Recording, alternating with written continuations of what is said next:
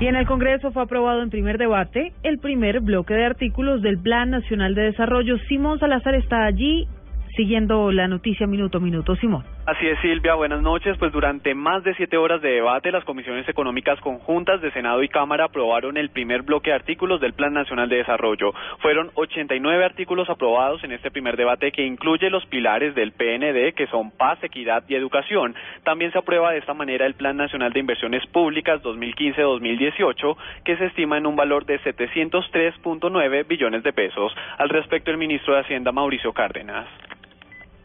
Se votaron casi 90 artículos de los 200 que tiene el Plan Nacional de Desarrollo, artículos en los que no había proposiciones o artículos nuevos que ya habían sido aprobados por los ponentes y avalados por el gobierno, de manera que hoy se avanzó considerablemente. Yo diría que llevamos un 50% del proyecto de ley hoy ya aprobado.